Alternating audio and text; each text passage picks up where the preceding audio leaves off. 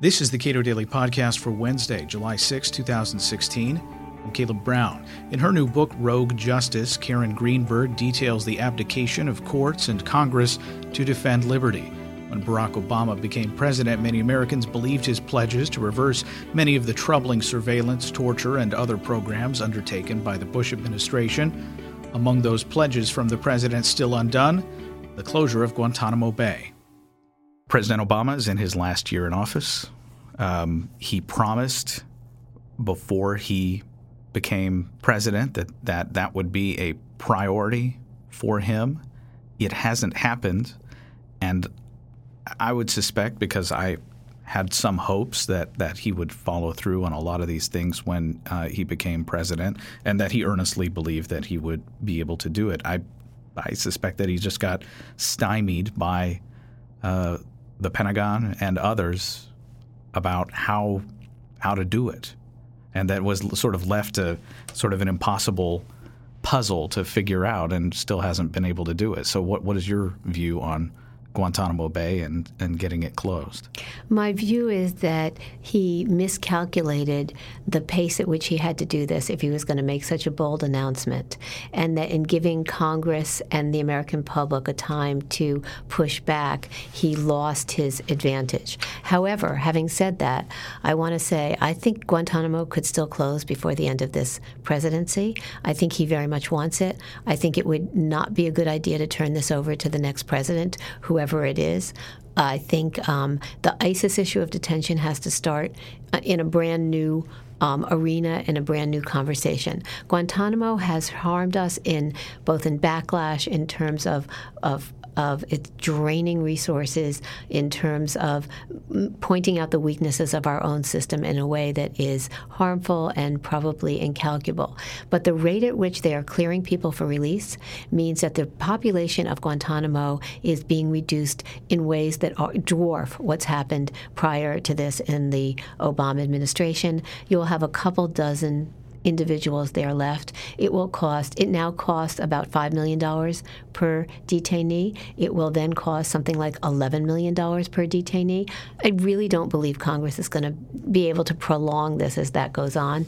And I think military commissions we're going to have to come up with some of these creative quasi-federal court solutions to the military commissions. It's a task that's still monumental, but I think they're trying, and in my ever idealistic framework, I think it's going to happen. There was a moment that Eric Lichtblau at the New York Times uncovered, and I embarrassingly at one point said, "Did you read about this story?" And he said, "Oh, that was my story." And it was basically John Ashcroft in a hospital bed, being approached by Bush administration officials saying, "Well, we got to do this thing." And John Ashcroft, to his credit, in bed said, "No, you can't do that. That would be unconstitutional, and don't do that." But that was sort of a moment in time where things were sort of moving very quickly. This was not that long after 9/11. And we have now a situation where we're piling on top of a lot of things that were done during the Bush administration to arrive at this security state that you talk about in your book. Yeah, I'm actually very glad that you pointed to that moment in the hospital, which was 3 years after the war on terror, after 9/11. And what happened was that lawyers inside the Justice Department discovered that there were memos and authorities that had been given to the government that really were untenable, and that this secret program had started called Stellar Wind that was, unbeknownst to many, and off the rails in terms of legality, constitutionality, etc. And the person who carried this message to the White House after that hospital scene, and who was the pivotal person at the hospital scene, was Jim Comey, the current director of the FBI. And while that scene is wonderfully dramatic, what happened afterwards is also very dramatic, which is that Jim Comey and others basically pressured the White House to relinquish control of this program and eventually to return at least up a slice of this larger surveillance program to the FISA court and eventually to legislate some of it in what became known as the FISA Amendments Act and the Section 702 program, which is now controversial in its own right. And so the takeaway here is that they understood that things were off the rail in terms of surveillance, as well as torture, by the way. They did what they could to nip and tuck at the edges, but there was no wholesale revision. On the other hand, there's so much that we still don't know about what was done. You note that John Yoo was writing a lot of memos there, sort of trying to justify Stellar Wind. And as you know, we don't know much about that. The public version is almost completely redacted, and the rest of it's classified. There is one Inspector General report on Stellar Wind that focuses on the Department of Justice, one piece of a larger report that involved 5 agencies. And if you actually pay enough attention and piece it together, it's not in chronological order. It's not really in any kind of order I could figure out, with a lot of redactions. You can get a lot of the story. You just don't get the detail about what all the excesses were. Not unlike the torture report, which Dianne Feinstein did, which we have this long executive summary of, but have yet to see the actual, the 6,000-page report. So much of the history here is just plain redacted, gone, off limits.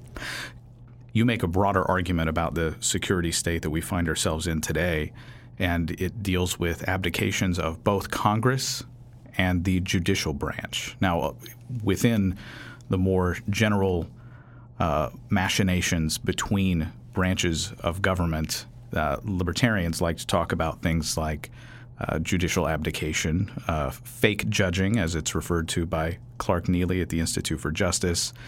And is this the abdication, at least with respect to the judicial branch, is that just a continuation of the process of judges deferring to executive agencies, which they do routinely? Well, I can tell you that in the war on terror, whether it came to detention issues, surveillance issues, terrorism prosecution issues, and now I think in some ways targeted killing issues, there is deference on the part of the criminal justice system and the judicial system to the executive and to the commander-in-chief powers. And although there may be some more constraints on this since Obama took office, we're still living in a post-9/11 era of judicial deference. And just to give you an example, the ACLU brought case after case after case, year after year, about the fact that they thought they were being surveilled and that it was impinging upon their ability to discuss things with their clients, that they had to travel to Yemen to talk to them or wherever it was abroad, and that not to mention the fact that they thought it was illegal and unconstitutional. And time and again, with one exception, the courts just said, you don't have standing. This is a secret program. How could you possibly know that this is being done against you? Get out of my court. And it happened over and over and over again. And when Edward Snowden released his first document, the Verizon Business document, which said, please you will now turn over all of your records from your customers. Lo and behold, the ACLU was a Verizon Business customer. And when Edward Snowden met over encrypted, Skype, whatever, with the ACLU for the first time, his first question was, do you have standing now? So in part, what he did seemed to have been inspired by the fact that the judiciary had basically said, this is just not our business.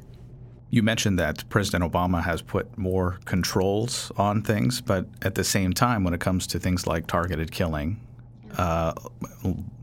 war-making, more broadly, not necessarily within the purview of your book, but it seems that he's applied a legalistic process that is not quite legal.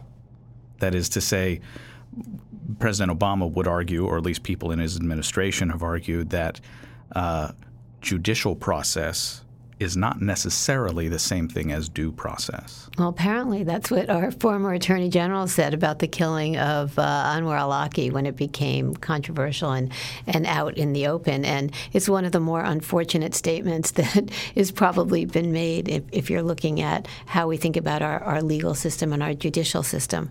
I think what the Obama administration has done is, and this is the good news and the bad news, is codify an emergency situation.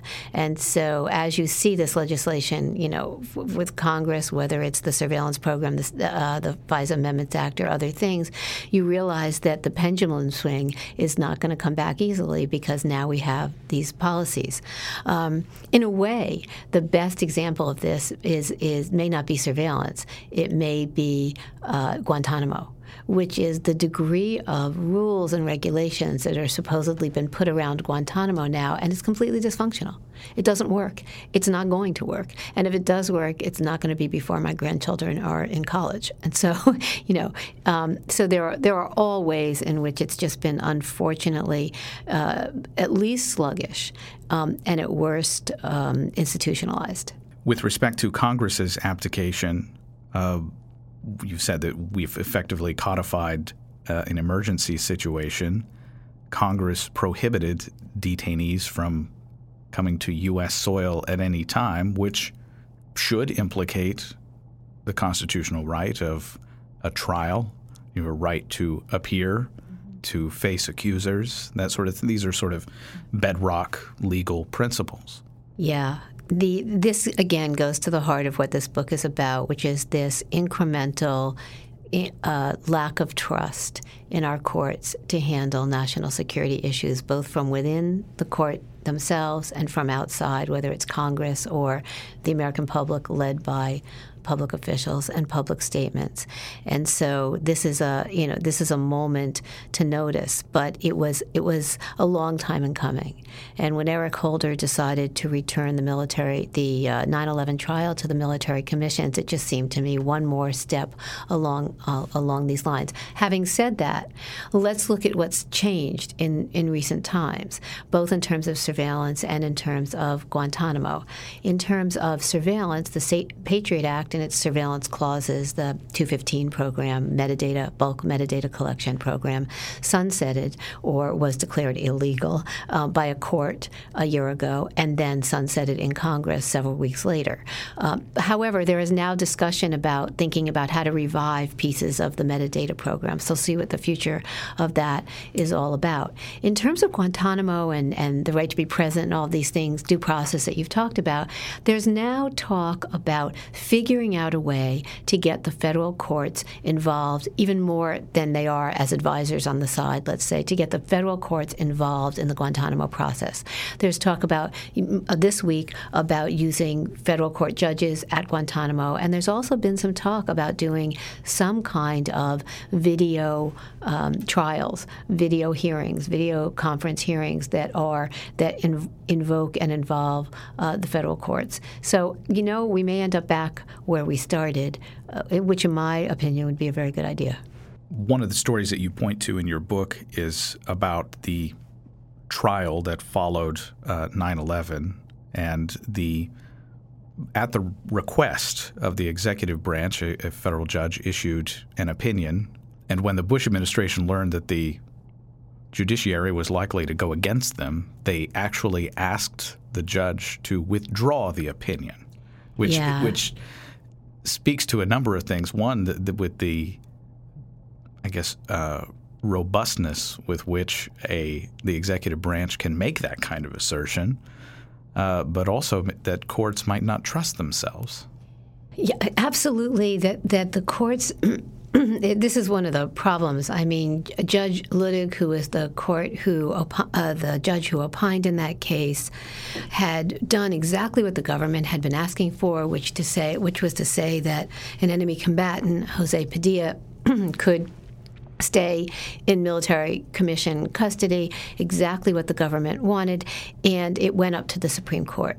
And there was a sense that the Supreme Court might decide that the government was wrong and vote against the government. And so the story goes, the White House asked Judge Luttig, who, by the way, at the time was one of the names being proposed for Supreme Court justice position, to withdraw his opinion.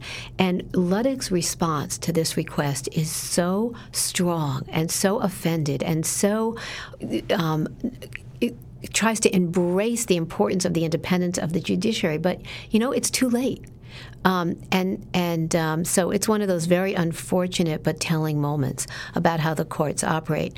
I mean, one of the things that case also points to is the way in which the Supreme Court is different than the rest of the judiciary in terms of the narrative of abdication. On 4 separate occasions, they take the detention cases, the Guantanamo cases, and they rule against the government. And they basically try to restore some kind of legitimacy to the process and eventually grant habeas to the right to habeas to Guantanamo prisoners. Having said that, look what's happened with those cases. The cases were assigned to one court, the D.C. courts, D.C. federal courts.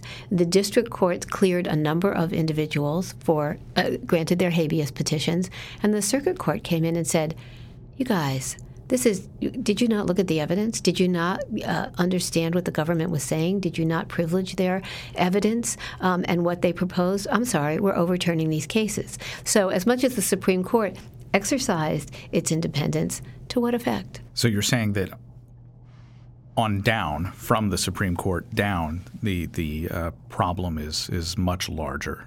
Correct. Following the events in Orlando, the killing of dozens of people at a nightclub there, we have many Democrats and now some Republicans are attempting to invoke the so-called no-fly list as a pretext for abridging constitutional rights, which it's kind of a weird thing where you have something that is questionable on its face, this idea of a no-fly list, but then making use of that where there's no due process related to this no-fly list. And now we're trying to make use of that as the foundation, a very shaky foundation for deciding who can and cannot exercise certain constitutional rights. Yeah, this is yet another uncomfortable space for all of us in which the clash between constitutional principle and security comes, into tension and conflict. And one of the problems here is the size of the lists. If you have a massive amount of names on this list, it's even further problematic. And look, nobody wants assault weapons to be put into the hands, or guns for that matter, to put in the hands of people who are going to go kill a lot of people. But how you figure that out, we do not have a robust policy here yet. We do, investigating somebody is not accusing somebody. And so we're really going to have to think very strongly about who the FBI focuses on in terms of its investigations, how we put together our terrorist watch list, our no-fly list, et cetera. And we're at the beginning of figuring out this conversation, I think. And it's interesting to see people saying, well, the FBI should have done more. And just today, Glenn Greenwald in the Washington Post says the FBI was right not to charge this person because he hadn't committed a crime. There's a missing piece, and that's what we're all starting to realize as society. And we'd realized it before, but the FBI is 13,000 agents, and that includes worldwide, people that are deployed abroad for investigation reasons. The NYPD, to give you a comparison, has 36,000 officers.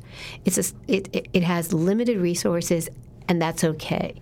The problem is, what do you do with individuals who think are troubled, who think at some point in the future could potentially conduct some kind of act? What you need is an off-ramp.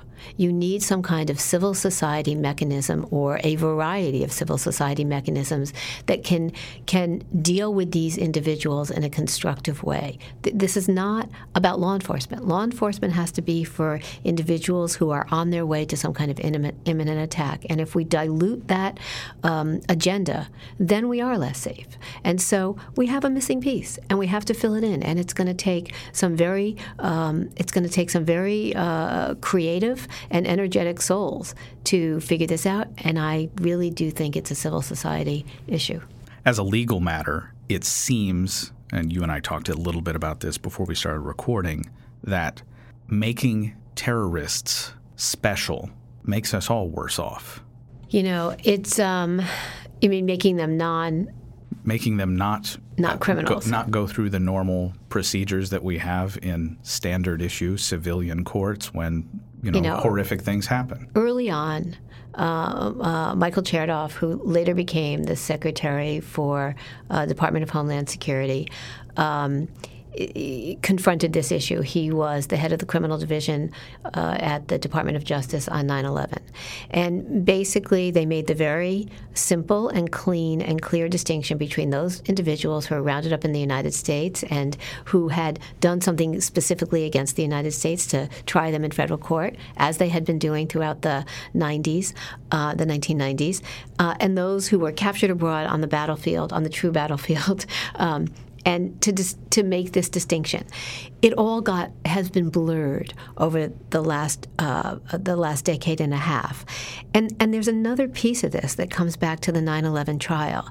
The fact that we haven't tried the 9/11 defendants who we've had in custody for well over 10 years, and that they just sit there sort of, with a defying our ability to try anybody, has had, I think, a ripple effect on the court process in terms of trying these people as well, because it sends the message, well, we really don't know how to do this when it gets serious. And I think that's a further part of what you're talking about. The Cato Institute recently gave the Milton Friedman Prize for Advancing Liberty to Flemming Rose, the cultural editor at Jyllands-Posten newspaper in Denmark, after not just publishing the Muhammad cartoons, but also becoming a sort of fearless advocate for freedom of speech in a world where terrorism is a problem. And the person who introduced him was Nadine Strossen, former head of the ACLU, who really made one very strong point, which was if the problem is terrorism, and you want a tool to fight terrorism, the number one tool that the average American or average person has at their disposal is not to be terrorized. There's no question about it. And we've sort of lost our moment, which is that there's been no public official who's been willing to come out since 9/11 and say, you know what, we're much safer than we were since 9/11. And in terms of the threat we faced then of al-Qaeda from abroad, of individuals from abroad coming here and fomenting an attack for al-Qaeda and associated forces, look at the intelligence and criminal justice, law enforcement apparatus we've built up. We are safer. That doesn't mean there aren't going to be incidents, and that we need to focus on the criminal justice system. The threat now is domestic terrorism. We need to look at it, we need to understand it, and we need to make sure our courts are incredibly robust for dealing with this. And we have the tools to do it. We just need to trust our courts to rebuild the expertise that. Look, there are a lot of courts that are trying these terrorism cases now, but in terms of the really serious cases like the 9/11 case, they're going to have to embrace this again. They're going to have to try these cases, and someone is going to have to come out at some point and address the issue of fear, calm the American people down, and allow us to start entering the post-9/11 era. Karen Greenberg is author of Rogue Justice, The Making of a Security State. Subscribe to this podcast at iTunes, Google Play, and with Cato's iOS app, and follow us on Twitter at Cato Podcast.